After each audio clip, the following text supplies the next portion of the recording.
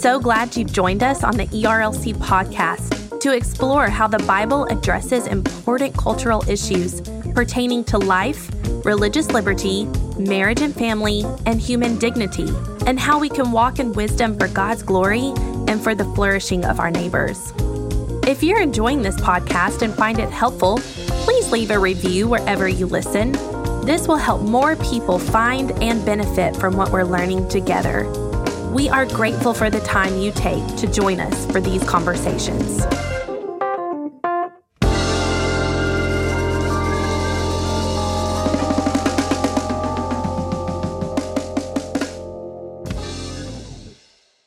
You're listening to the ERLC podcast. I thought about, as Megan's, one second, our garage is going up and it's really loud. What? I thought you were being attacked by aliens. Space shuttle's landing. That's our garage. Because it's right, our room is right above our garage. That was really funny. Hello, and welcome back to this week's episode of the ERLC podcast, where every week we're talking about our work here at the ERLC and focusing on what Christians need to know about the things going on in the world. I'm Josh Wester, and with me on the podcast today, as always, are my co-hosts, Lindsay Nicolay. Hello from sunny Nashville. Sunny Nashville, and Brent Leatherwood. Hello from the 2020 Christmas season. That's what I'm talking about. 2020 Christmas season. So you're we getting to know Labor Brent. Day. Yeah, we passed Labor Day. It's Hobby Lobby was decorated a month ago for Christmas, so we're deep into Christmas season by now. Yes, it's 90 degrees outside. It's not even fall yet. Right, so stay inside and decorate your tree. Our listeners need to know that one thing about Brent Leatherwood is that for him, the Christmas season begins sometime right after the beginning of July.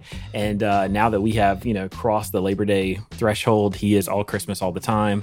And it's only a shame that we're not regularly in our offices together so that we can, smell his Christmas scented candles and all the rest. So, but I wouldn't be surprised if 2020 found a way to cancel the Christmas season.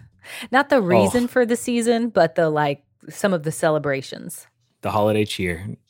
Yeah, that would be a very 2020 thing. Also, in this episode, we are going to do something different today. Instead of having an interview, we actually have, I don't know what to call our podcast ninja, but we have Megan Smith with us right now, and she's just going to be hanging out with us through the episode. I don't know if she'll have much to say until we get to the big conversation. But when this podcast releases Friday, that marks the 6-month mark since the day when everything really shut down in the United States, which was on March 11th, which was that epic day where there was this big spiral. We'll talk more about it later. But anyway, we're going to just kind of do a reflection, talking to each other about what we've learned across the last 6 months. But so that we can get into it, Lindsay, tell us what the ERLC has been talking about this week.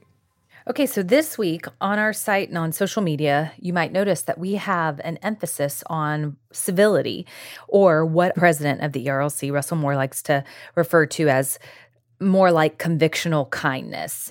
And so we wanted to highlight this. We have some resources coming out. So we put some articles on our site. And one of them, that's my favorite from this week, is by Catherine Parks, who is a great writer. She's got several books out and several books for young girls and young boys about men and women who have lived profound lives for Christ.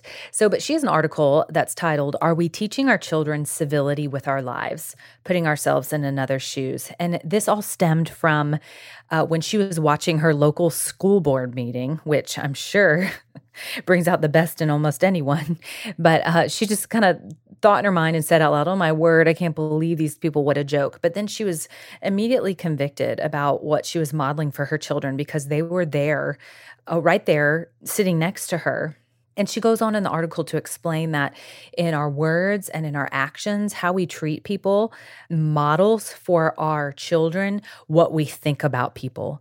And it models kindness, or it models really hatred. It models valuing God's image in people, or it models thinking or showing favoritism, showing that some are better than others. So she calls us to show our kids a better way. And she gives us some questions to use to check our own hearts, which I think are really helpful. But overall, this is just a great article that doesn't just apply to our children, but that applies to everyone that's watching us on a daily basis.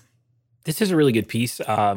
Catherine Parks is one of my favorite people on the planet. And I saw tons of people, though, sharing this article yesterday on social media. People that, just randomly, not people I know or anything, but just randomly sharing this across both Facebook and Twitter.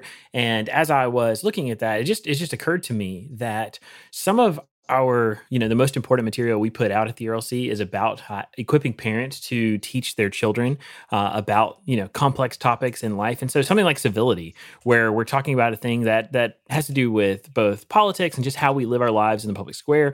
That's not something necessarily that we're thinking about, especially with our young children, how to teach and form them. But it's an important thing to think about it, especially starting at an early age. And so that's why I would commend this article to other people. Obviously, a lot of people have already found it helpful because it's really good. Well, and what a great moment for this piece to land, because now traditionally after Labor Day in the political arena in an election year, that is when most Americans are starting to really pay attention to the upcoming election. And this is a moment for parents, grandparents, aunts, uncles, mentors out there of children to really model constructive behavior as you are engaging a highly contentious moment in our culture. So I think this word from Catherine is really helpful and will only increase in how helpful it is in the coming weeks as we get closer to Election Day and more things are talked about in the news, on social media. It is vitally important that not only we remember how we should interact, what the Bible calls us to, with our fellow Americans, but also the witness that we are creating for little eyes and little ears that are watching us. Right. And to not only model, but as I said earlier, to check our own hearts in the midst of this season. Because if we're modeling something if we're modeling incivility, it's because we've got a heart problem there. And so it was just a good reminder for me as well. So I would encourage you to check that out. Moving on, this past Monday was Labor Day, which I always appreciate getting a day off in order to celebrate labor. It's kind of funny and ironic, but I'm thankful for it. And Lindsay, you appreciate getting a day off for any reason. Anytime. I am all about rest. The Lord rested on the seventh day. So, and I really appreciate you making that spiritual. That was just perfect. But I worked at home. I did a bunch of stuff around the house that I'm not able to get done on a regular basis. But I wanted to just highlight our friend and former colleague, Dan Darling, who made a guest appearance on our site with 5 things that he learned about work from working remote. So he just was reflecting on these past, as Josh mentioned, almost 6 months working from home, and just mentioned some of the things that the Lord has brought to his mind. For instance, just learning to be grateful for work, learning to be flexible, learning to appreciate the value of work itself, especially in the midst of a time when so many people have lost their jobs, learning about margin, and probably most importantly, and what many of us are learning in this season, is learning to appreciate the preciousness of embodied relationships. Now, all the introverts out there are saying, no way, I'm glad to see people on Zoom and have my own space. Shout out to Gary, our audio engineer. But a lot of people are really struggling with not being able to be face-to-face, whether it comes to church or whatever else it might be. And so I thought these were really helpful lessons from Dan. And as always, he points our eyes back to the Lord and helps us develop a heart of gratitude toward him. That was a smooth move, taking a shot at Gary when he controls the audio fate. He knows he's an introvert. Well, but that's actually what I wanted to say is, like, even in this season, though, some of us may be more introverted than others. We still need community. I mean, the Bible recognizes that and calls us to community. And so this has been a tough season, whether you're extroverted or not. And so I'm hopeful that our churches or our small groups are making opportunities for us to have community. And, Dan is always a great voice when it comes to building community and the value of community. So I was really happy to see him contribute this piece for us this week. He also does really well at modeling civility. So shout out to you, Dan, for that as well on social media. You have a very balanced, helpful voice. He And really finally, does. That's also his Enneagram 9 coming out. He loves to just hug both sides of any issue, and just, he just has so Maybe much it's- compassion in his heart. He just can't. maybe it's just his godliness, Josh. Maybe not that's his what it is. Enneagram number. And our final article that I wanted to highlight this week is by our colleague in DC, Jeff Pickering. And he wrote an article about how his church has been creative in this time when there have been restrictions. And specifically, his church has been meeting outdoors. And he writes this article to tell us why he's looked forward to church outside during COVID-19. And it's really a great reflection on just how Sundays, even though they've been different, they've been something that he has looked forward to. They've been ways that meeting outside has provided his church opportunities to minister to people that they normally wouldn't be able to. It's provided him a greater appreciation for his leadership, his church leadership. And then it's taught him how disruptions are actually opportunities from the Lord, to trust the Lord, to put our hope in him, to find our joy in him, and to see how he's working around us. So I would encourage you, go to erlc.com and just read this reflection and let the Lord use it to encourage you that even in these strange times, we know that the Lord is still at work and that he's still on his throne.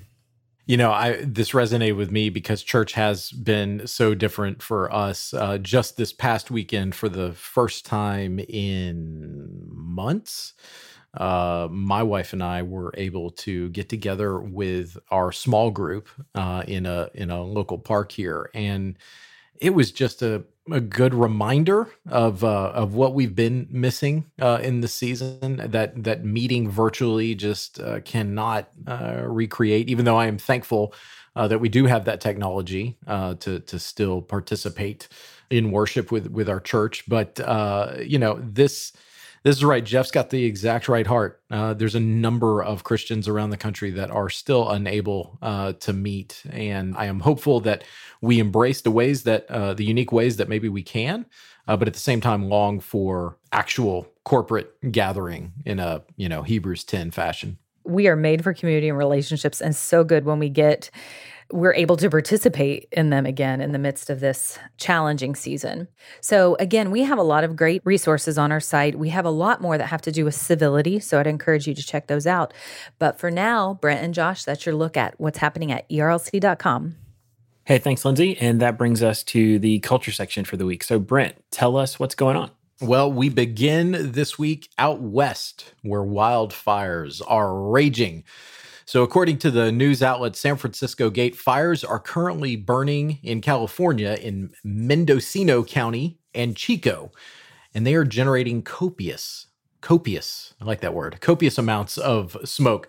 Fires are also burning in the Pacific Northwest across Oregon and Washington. In fact, Oregon Governor Kate Brown declared a statewide emergency on Tuesday. Thankfully, some fires that had started, I think at the beginning of last week, that had made a lot of news in North Bay and in East Bay, and then there's a Woodward fire in Marin County, are now all in the process of being contained, which is great news for believers and folks in California. I was talking to a few pastors this week out in California, making sure that their churches are not endangered by these fires, and thankfully that has not been the case, at least with the folks that I spoke with. But overall, there are more than 90 major fires that have burned more than 5,300 square miles. To put that in perspective, that is almost the size of the state of Connecticut, and it's raging across 13 Western states, according to a count by the National Fire Information Center. Unfortunately, 7 people are confirmed to have died, reports the USA Today. So, y'all, a couple of weeks ago, we were talking about a major hurricane hitting the Gulf Coast, and now we're talking about record wildfires across the West. I guess it's just that season. It does seem like this kind of typically happens in the late summer each year. But one thing that was pretty remarkable, I don't know if y'all saw this, on Twitter, residents of San Francisco and Oakland were sharing images of the kind of apocalyptic, eerie, early morning orange light over those two cities, and that was pretty scary. Yeah, it was totally unsettling. I saw a lot of those pictures being shared on social media. Just the orange glow that is, capturing San Francisco right now. And if you look at pictures of the skyline or even from the Golden Gate Bridge, it's just unbelievable to see the damage that's going on there. I saw somebody on Twitter. This was they dropped an orange filter over the Full House theme and theme song and said if Full House were made today, and so you could just see they're riding in their convertible and then everything is orange. And I mean, honestly, that's what it looks like out there right now. It is so devastating. And honestly, as a Christian, what it makes me think about the fact that we live in an age in a world that craves and prizes security, but there is no, there's no amount of money, there's no place you can be, there's no thing you can do that's going to totally, separate you or ensure that you are safe from even these violent acts of nature.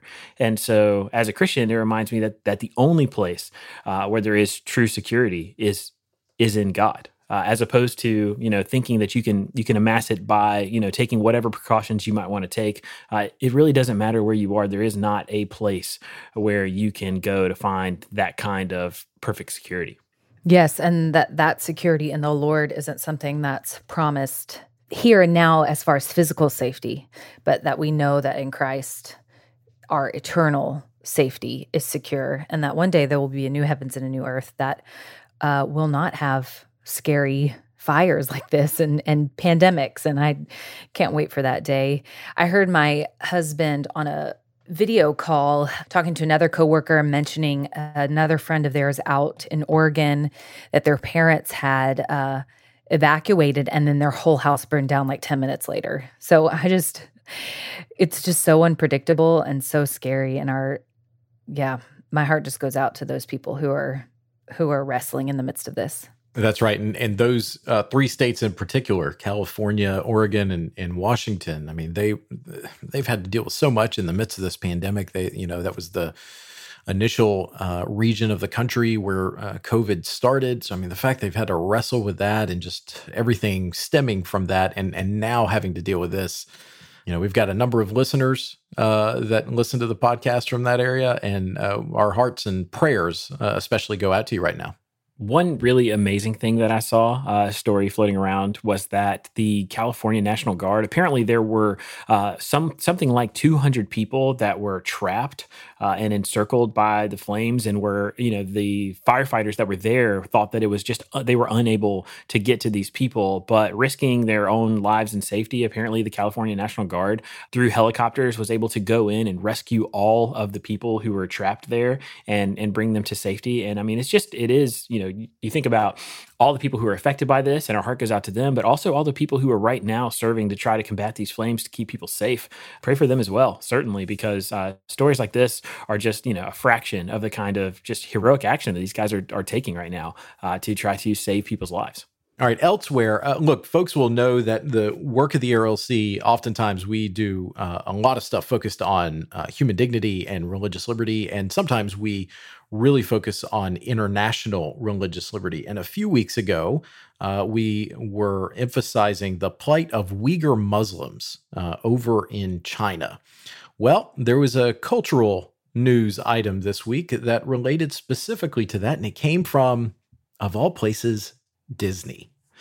So Disney dropped their newest movie, a live-action version of Mulan, which was originally a cartoon movie. Well, they made it live action, and it's about the story of a girl who becomes a warrior in ancient China. Well, it stirred quite a bit of talk, just not necessarily the kind that maybe Disney was anticipating.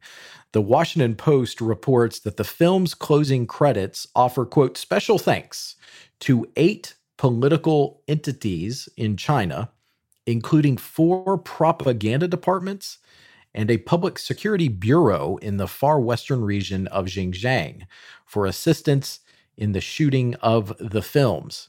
So, as I was talking about, we had a China webinar featuring Dr. Moore and other religious liberty advocates for Uyghur Muslims. And we were concentrating specifically on what the Chinese Communist Party is perpetrating against these people. There's no way around it. It's ethnic cleansing in that area. And many voices have picked up right along that theme and have decried the movie and called for a global boycott of this film. Yeah, it seems so ironic that this is where it was filmed, and in light of the work that we've been highlighting and highlighting the persecution of the Uyghur Muslims, and can't help but think maybe it's just the Lord's way of bringing attention to this people group that is persecuted. Because again, we don't have the same theological beliefs, but these people are indeed created by God, made in his image, and deserve to be treated as such. And so, yeah, I'm thankful that I'm thankful that the ERLC has been covering this, because I'm not sure how aware of this I would be. And the connection with Disney and Mulan, I'm not sure how aware. So I am thankful that that DC and many others, our DC team and many others, have been doing the work to highlight this plight of the Uyghur Muslims and to call for their just and their fair treatment, and to call out the Chinese Communist Party. I don't want to watch the movie, but I kind of do want to watch it just because it's one of the live action films, but I feel like I shouldn't because of what has happened in the filming of it. There's just so much going on here. I mean, this whole story is really multifaceted because on the one hand, we're looking at what's going on there with the persecution of Uyghur Muslims in China, which is awful. And we've been trying to draw attention to that for a long time. It's a human rights crisis. It is a religious liberty crisis. And it is just violent, brutal, wicked oppression at the hands of the Chinese government and the Chinese Communist Party. As a Southern Baptist, we're famous for having boycotted Disney in the past. Well, now we're looking at a situation where Disney very recently announced that they were potentially going to stop making movies in the state of Georgia over pro-life legislation that was being considered in that state. And now we're looking at the same company, the same multi-billion-dollar corporation, deciding to make a movie in a place where fundamental human rights are being suppressed, where and violated, where human beings are being put in internment camps, and potentially where genocide is being perpetrated. And so looking at all of those different factors shows you how complicated this situation really is. But to distill it down, what we really want to say is that human life matters and is valuable, and that's the message that we should take to China. It's the message that we should take to Disney. And this backdrop of this movie, Mulan, is actually drawing attention to a human rights crisis and hopefully elevating the importance of one of the fundamental things we believe, which is that every life is sacred. That's a good word. And it reminds me of two things. One, we've been consistent in pointing people towards the fact that America needs to oppose China morally. That was what Dr. Moore laid out last fall, almost a year ago now, in his Wall Street Journal op-ed about this very issue. And we've continued to highlight it amongst other areas of concern globally as it relates to persecution. But then there was I wish I had flagged it because it was a really salient point. This should cause us to rethink assigning kind of moral clarity to corporate actors, because you just get these inherent conflicts. Because just like you pointed out, Josh, Disney is saying, oh, well, we can't film in Georgia, but you can go film in this place where ethnic cleansing is taking place in China. Come on, man. So that's, I just thought that was a great point. And again, this is where Christians are called to step in and lead. And the church is called to step in and lead and model the way forward in a consistent fashion. So on the coronavirus front, an underreported downside of the virus is how it has masked our nation's continued struggle with opioid abuse, reports the Wall Street Journal in what I thought was a really helpful piece. From the article, it says the pandemic has destabilized people trying to maintain sobriety or who are struggling with addiction during a time of increased social isolation and stress, according to treatment providers and public health authorities. In a survey of U.S. adults released by the CDC, 13% of respondents in June said they had started or increased substance use to deal with stress or emotions related to COVID-19. I mean, it just really, this was a deflating report, but it's a needed one. We need to be reminded of people who have been rendered vulnerable in this season. And gosh, it was discouraging, no doubt about it. In my family, we have serious addiction issues, and they oftentimes don't make sense and thrive in isolation. And when has there been a more isolated time in in modern day history than now during the pandemic, when you can't help but be isolated? So it's just a reminder to us to check in with our friends and family, check in with our neighbors, those who are around us, check in with our church members, because a lot of times you never know who it is that's struggling with addiction. It's not just the man living on the streets. It could be the teacher, who is struggling with coping with the new way of school or whatever it might be. So we need to be thinking beyond our own small units, and reaching out to those around us.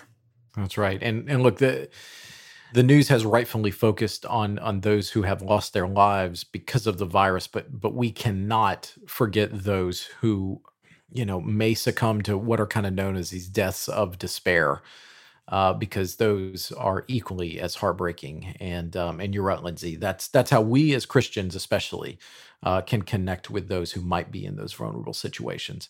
All right. Well, so we got some good news out of New York this week. So if you live in New York, this is a positive development. New York City will allow indoor dining at restaurants at a limited capacity starting on September 30th, according to the governor. It lifts a 6-month ban aimed at stemming the spread of coronavirus. Indoor dining had been one of the few remaining business activities awaiting approval to resume since the city began a phased reopening of its economy in June, reports the New York Times. So, hey, just a little bit longer if you're in New York City, which obviously has seen tremendous issues with coronavirus. This is some good news to, quote our former colleague Dan Darling. However, there have been some setbacks, so we can't just gloss over them. West Virginia University, which I've always wondered, why aren't they the University of West Virginia? But maybe that's just me. Well, anyways, WVU becomes the latest major university to backtrack on in-person classes for students, according to CNN. They announced on Monday they were moving undergraduate classes online after seeing a recent spike in COVID-19 cases after the occurrence of several parties over the weekend at school. Those social gatherings will get you every time. Those college kids. Hey, maybe it's because WVU rolls off the tongue better than UWV. I think it's just because you've been conditioned to say that. But just say it. WVU, UWV. It kind of works. Yeah. I would just go with UWV. Maybe that would. I don't know. Perhaps. Yeah.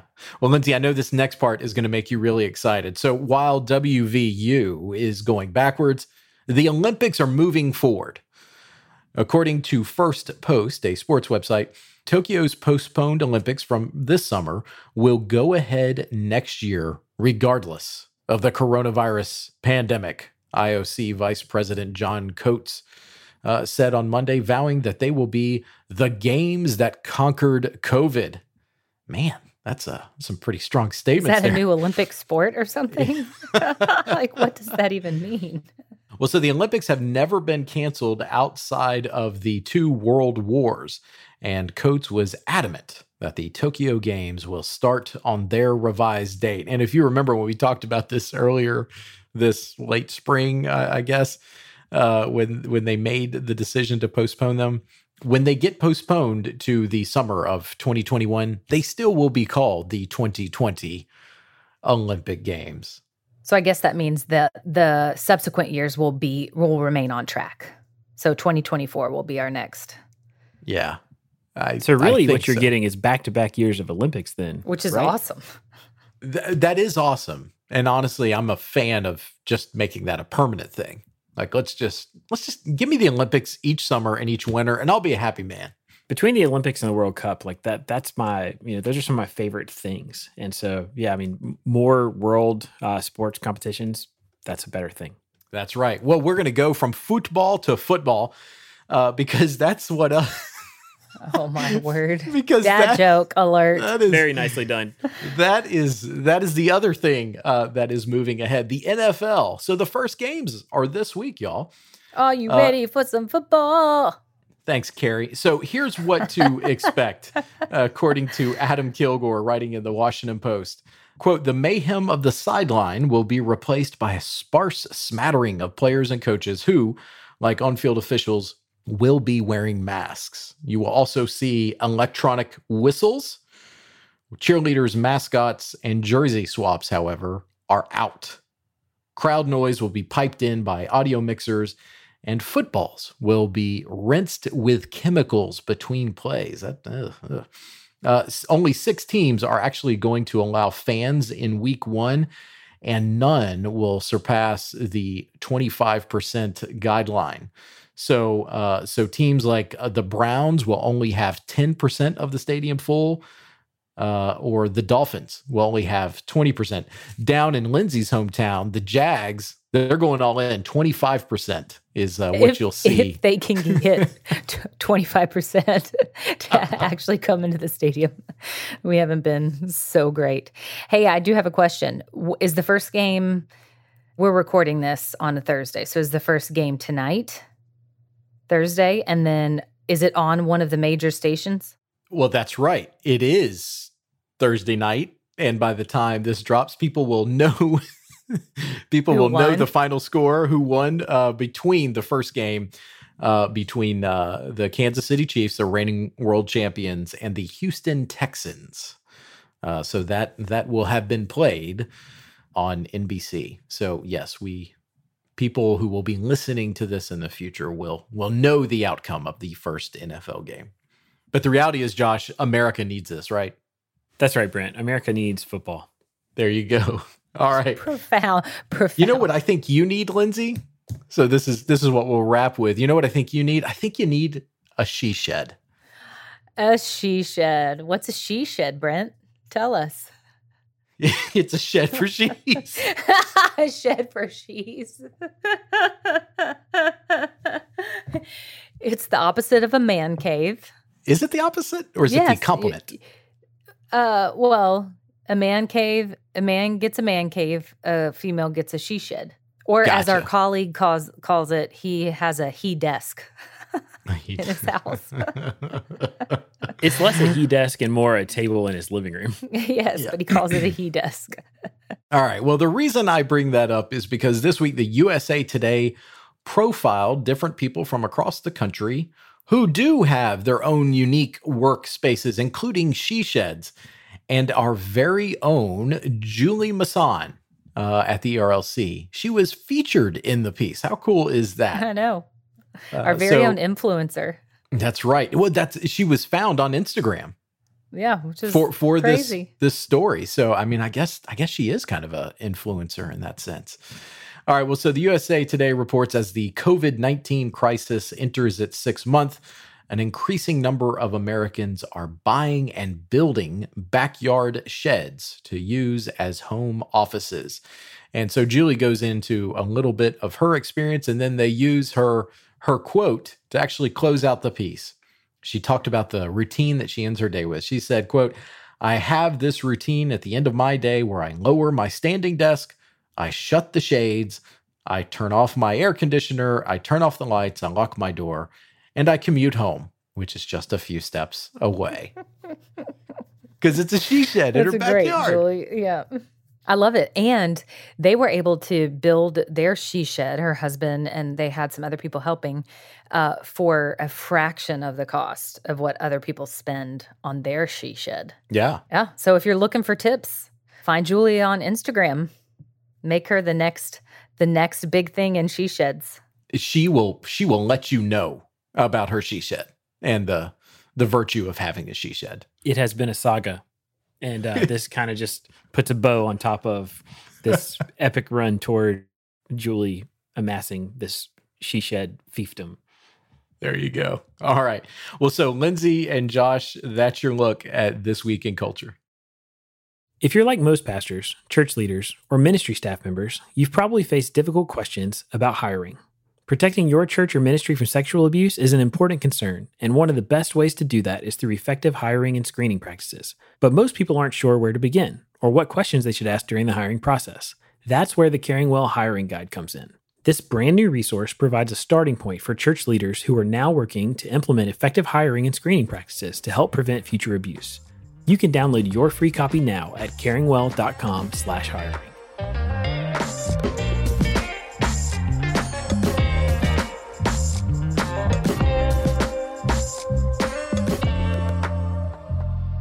So as I mentioned at the top of the show, for today's episode, instead of doing what we normally do, which would be to interview somebody from some part of evangelicalism or Southern Baptist life or from wherever, instead of doing that today, what we're going to do is kind of just a roundtable discussion. As we were thinking about the show this week, we realized that this Friday marks the 6-month mark since March 11th, which was the day where it felt like the whole country came to just a grinding halt when we realized that coronavirus was going to be something that affected our lives much more drastically than many of us had anticipated before that. And so thinking back on the last 6 months, hopefully this is something that we will only ever experience one time in our lives. And, in light of that, we just wanted to take a few minutes to just kind of talk through what the last 6 months have been like, what it has been like to spend half a year in this very unique time, not only just in American life, but across the globe. And so as we're thinking about those things, I just came up with a list of questions that I'm going to kind of pose to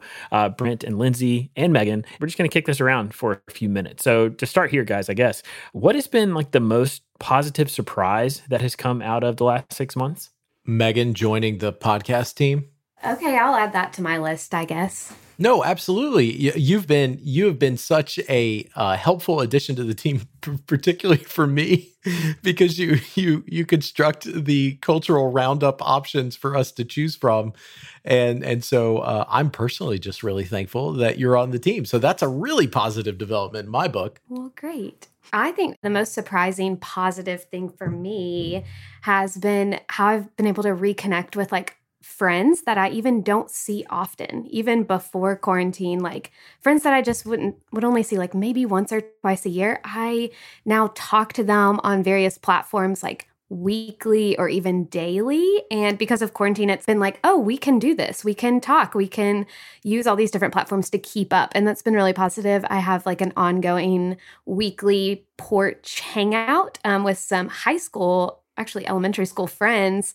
And that would have never happened if we hadn't, some of us lost our jobs or kind of lost some hours and been isolated, which has been really cool. Yeah, I can echo the same thing for me, honestly. It's been strange that as our lives shut down for a while, it became normal to talk to people over Zoom or over FaceTime or over Skype or whatever. And that didn't just include the people that you were already seeing daily. Then it was a normal thing for us to connect with people or for me to connect with friends that I wasn't talking to regularly because I didn't feel weird about saying, hey, do you want to schedule a Zoom call or whatever? And then it was just a way for me to connect with a lot of people. So that's really cool. Several things for me. The slower pace has been really nice and made me think about when things return back to normal. What do I want our lives to look like?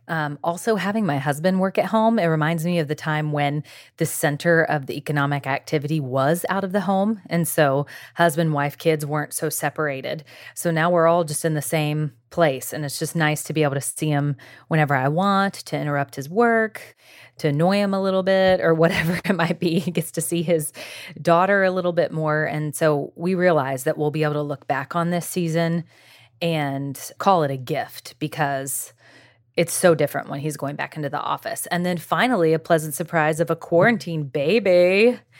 Quarantine baby due in January. I think we found out right around the time quarantine was happening, or no, maybe a month after or something. I don't remember. And the quarantine baby who turns out to be a boy, which is the biggest shocker of all, because I know it's a 50-50 chance, but it just did not seem possible to me. I thought girls for sure. But anyway, so that's a big surprise during the quarantine. I would absolutely agree with what you were saying about the kind of slower pace, particularly on the home front. I mean, I think it's interesting that basically you're saying the Nicolay household has turned into Little House on the Prairie.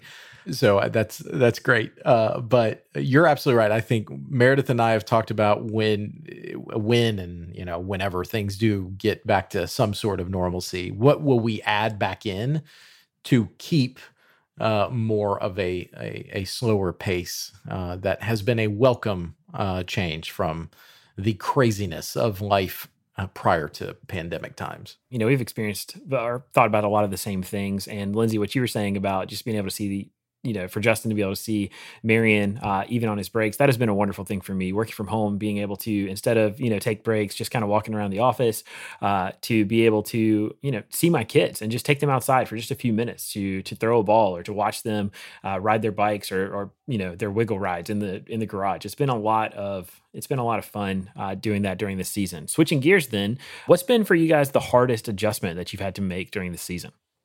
I mean, in the Leatherwood household, especially last spring, the quick turnaround to online learning for our three kids, which, for our youngest, it was, basically useless because he's in a pre-K period. So, it just trying to get a 3-year-old and then turn into a 4-year-old focus on a computer screen for multiple hours in a day, like that was neither helpful nor actually useful. But navigating that, we're really thankful that our school was able to pivot fairly efficiently to that sort of environment, but still navigating it as a parent from home while both of us were working. That was difficult, to say the least. Trying to live up to Gary, our audio engineer's standards during this pandemic while being at home and struggling with internet, sound quality, etc. Man, shots fired. That has been a challenge. But my new favorite phrase is, it's a pandemic. Just got to chill out. It's a pandemic. Gary doesn't like it, though. Brent called me out for being on the podcast in the last 6 months, and that's because my entire scope of work has changed, and I haven't been planning events like I normally do. So the hardest adjustment has just been shifting my work and shifting my mindset to how to keep myself busy and how to still stay sharp at the ERLC and just different projects our whole team is working on, doing events and looking really far in the future. But that's been a really hard adjustment for me. Yeah, I think for me, the difficulty actually was like most pronounced even today. Earlier today, I watched my mom's mom's funeral, and I watched it over Facebook Live. And that's a situation that honestly, not being present with my family was, something I would not have been able to imagine before this particular season came. And so I've seen so many other people share stories like that of events that they either had to cancel or miss or live stream or totally shrink the size of and reimagine, whether it's weddings or funerals or other kinds of major events. It has just changed a lot of things for people. And in some ways we have missed out on what Lindsay was talking about earlier, some of that embodied experience where we want to be together. We want to be able to be with one another in person to celebrate some of these huge markers in our lives. And so that's definitely something for me. On a more positive note, probably, what is something that you guys are looking forward to the most after quarantine? I know, for many of us here, or for all of us here in Nashville, a lot of life has started to open back up and people are able to do things again. But, there's still kind of the specter of coronavirus hanging over everything that we do. So when that's no longer a threat, like what are the things that you're most looking forward to? Oh man, going back to church in person, because we're still not there yet. Going to eat in a restaurant, because we're still not doing that as well. And then going to the movies. I want to go to the movie theater so bad. I've missed it. So, and not to see an old movie, but to see a new movie that is actually released in the theater and I didn't have to pay $30 for at home. Well, speaking of movies, not to jump in and answer my own question immediately, but I did get to go to the movie theater for the first time because I could not wait and I went to see Tenet. And guys, I'm just going to tell you, it lives up to the hype. I've seen some people pan the movie. I'm a huge Christopher Nolan fan. I love basically everything that he does. This movie was epic, and I have to encourage you, if you're thinking, oh, maybe I'll wait, the theater experience for this movie is well worth it. I'm going to say that I'm looking forward to traveling. I've been on some road trips during quarantine, like short distances, but I've taken a friend to the airport recently, and I'm like, I just want to get on a plane. I just want to go somewhere. Like I want to go somewhere and like go to an event afterwards. Like I want to travel again. I want to have peanuts and Coke on a plane. That'll be so great. Well, I would add that I'm looking forward to being back with all of y'all in the ERLC office. Aw. Yes, I know. Yeah, do the requisite the sighing. Yes, but I'm serious. I mean, we've talked at various points how like we just haven't had the normal informal interactions that help either move along projects or just get helpful updates about what's going on in our lives. I mean, for example, Lindsay announcing that they're going to have a baby, like that would be cause for a lot of celebration in our office. We just can't do that right now, and so that stinks. I'm looking forward to those days being upon us once again. And having Marie and Jen's desserts when we celebrate things. That is exactly where I was going with that, Lindsay, is that our office tradition is that either Marie or Jen, who are both incredible, usually make the thing, whatever the food is that we, use to celebrate whatever occasion it is, whether it's a birthday or, a pregnancy or whatever. And so that is something that we're all missing right now. Me particularly, I'm missing Marie's cinnamon rolls. Going off of things that we're looking forward to, what is something that you think might not come back? Like, what is something that was maybe more common that may not be with us as a result of coronavirus, for good or for ill? I was going to say movie theaters, but since the two of you have talked about that experience of being central, don't say that. But I just feel like, well, put it this way, I feel like there will be a lot less of them. There Which is very so well sad. may be. It is sad. The benefit of the AMC deal is that you can like choose your seat ahead of time, and then it marks out the seats around you so that you can do social distancing right now. Plus, when I went to the movie theater, there was no one there, which honestly made me feel better about being there. But it also makes me sad because I know that's a threat of having a lot of theaters and other things like that get shut down just because they're not, taking in revenues right now, or that those things are way down. I'm thinking maybe the handshake is going to be forever gone, bid farewell, which my husband will be celebrating. He's been ahead of that curve for a long time. No, he shakes hands. But yeah, I just don't see people feeling as comfortable shaking hands as they were in the past. Shaking hands, offering plates at our churches. Ooh, those could be potentially on the chopping block. So this totally doesn't affect me, but I was thinking about the other day how kids might not get to experience snow days anymore because now we have all these virtual learning platforms. And so now they can just do school all the time. And what if kids don't get snow days anymore? I just felt really sad when somebody mentioned that. And I was like, oh man, I don't get snow days, but like, what if kids never get snow days anymore because they can always do school from home? That would stink.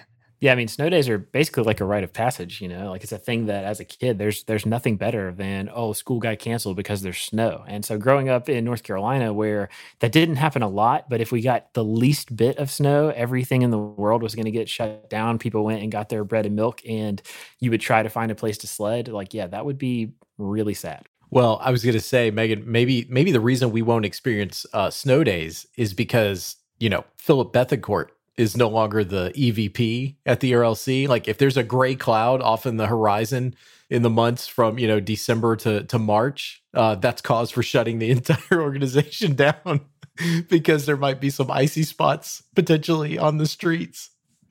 We just won't have snow at all anymore is what you're saying, which is even worse than no snow days, I think.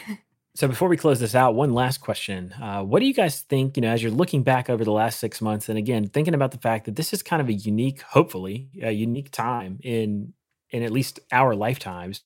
What is something that you've learned about yourself or about the world that has, maybe been surprising or just something you've been thinking about?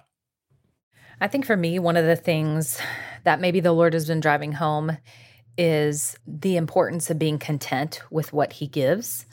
So, the Bible says contentment with godliness is great gain. And I believe the context of that is money, but of course it can apply to many, many other things. But when the pandemic started, I realized that I struggle with what the kids call FOMO. For all of those of you over 35, it stands for fear of missing out.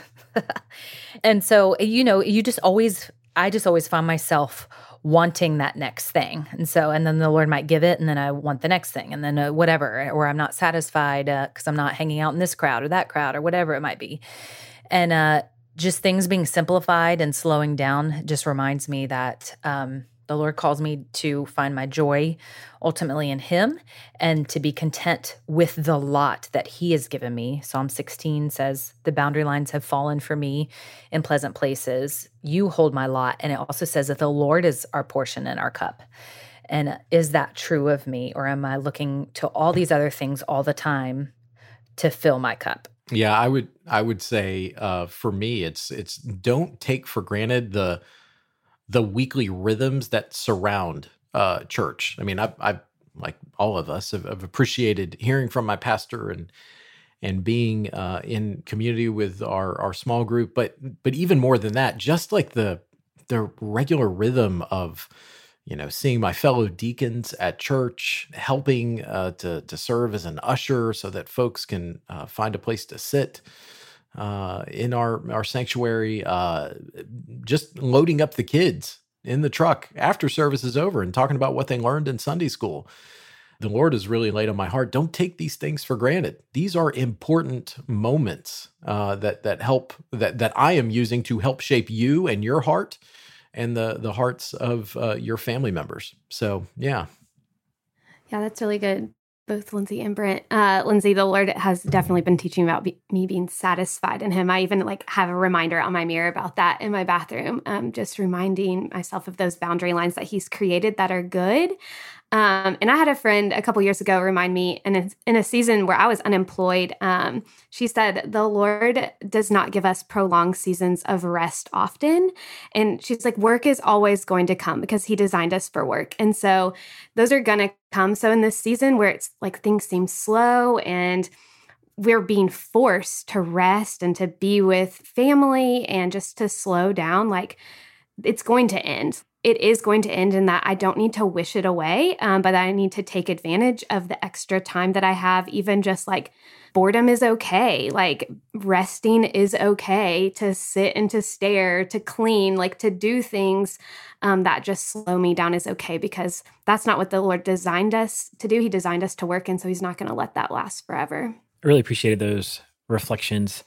The thing that I keep coming back to during this season is Psalm 46. Psalm 46 is my favorite psalm, and probably the best way to sum it up would be that it just shows us God's power and his sovereignty over both nature and the nations. And it's a famous psalm. You know certain words from it for sure, but it starts, God is our refuge and strength, a very present help in trouble. Therefore, we will not fear, though the earth gives way, though the mountains be moved into the heart of the sea. As I think about this season and how unpredictable it has been, Brent has used the word capricious many times to describe the outbreak of coronavirus, where it has affected people deeply, other places that it seems not to have made such an impact. In the same way, we think about what's going on right now in California and in the western states with these wildfires, pointing people toward the fact that God is the only one who is sovereign and in control. He's the only place where hope and security truly are found. That is the thing that I've kept coming back to over these past few months, is that looking to him is the only place where we can find security, where we can find rest, where we can find hope. And so that's been my big reflection is if you haven't read Psalm 46, it is only 11 verses. I would encourage you, take it and go even read it today and maybe just pray through it to hopefully, just to revive your soul and to remind yourself of the fact that God is in control.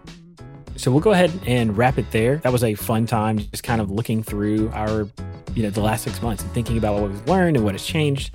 And so hopefully you enjoyed that conversation. Just as a reminder, you can find links to all the things we talked about today in the show notes. And if you like the podcast, if you would, please consider helping us spread the word by sharing this episode on social media or going into your podcast app and leaving us a rating or a brief review. But for Megan, for Brent, for Lindsay, and for myself, we want to say thanks so much for listening, and we look forward to being back next week with more content.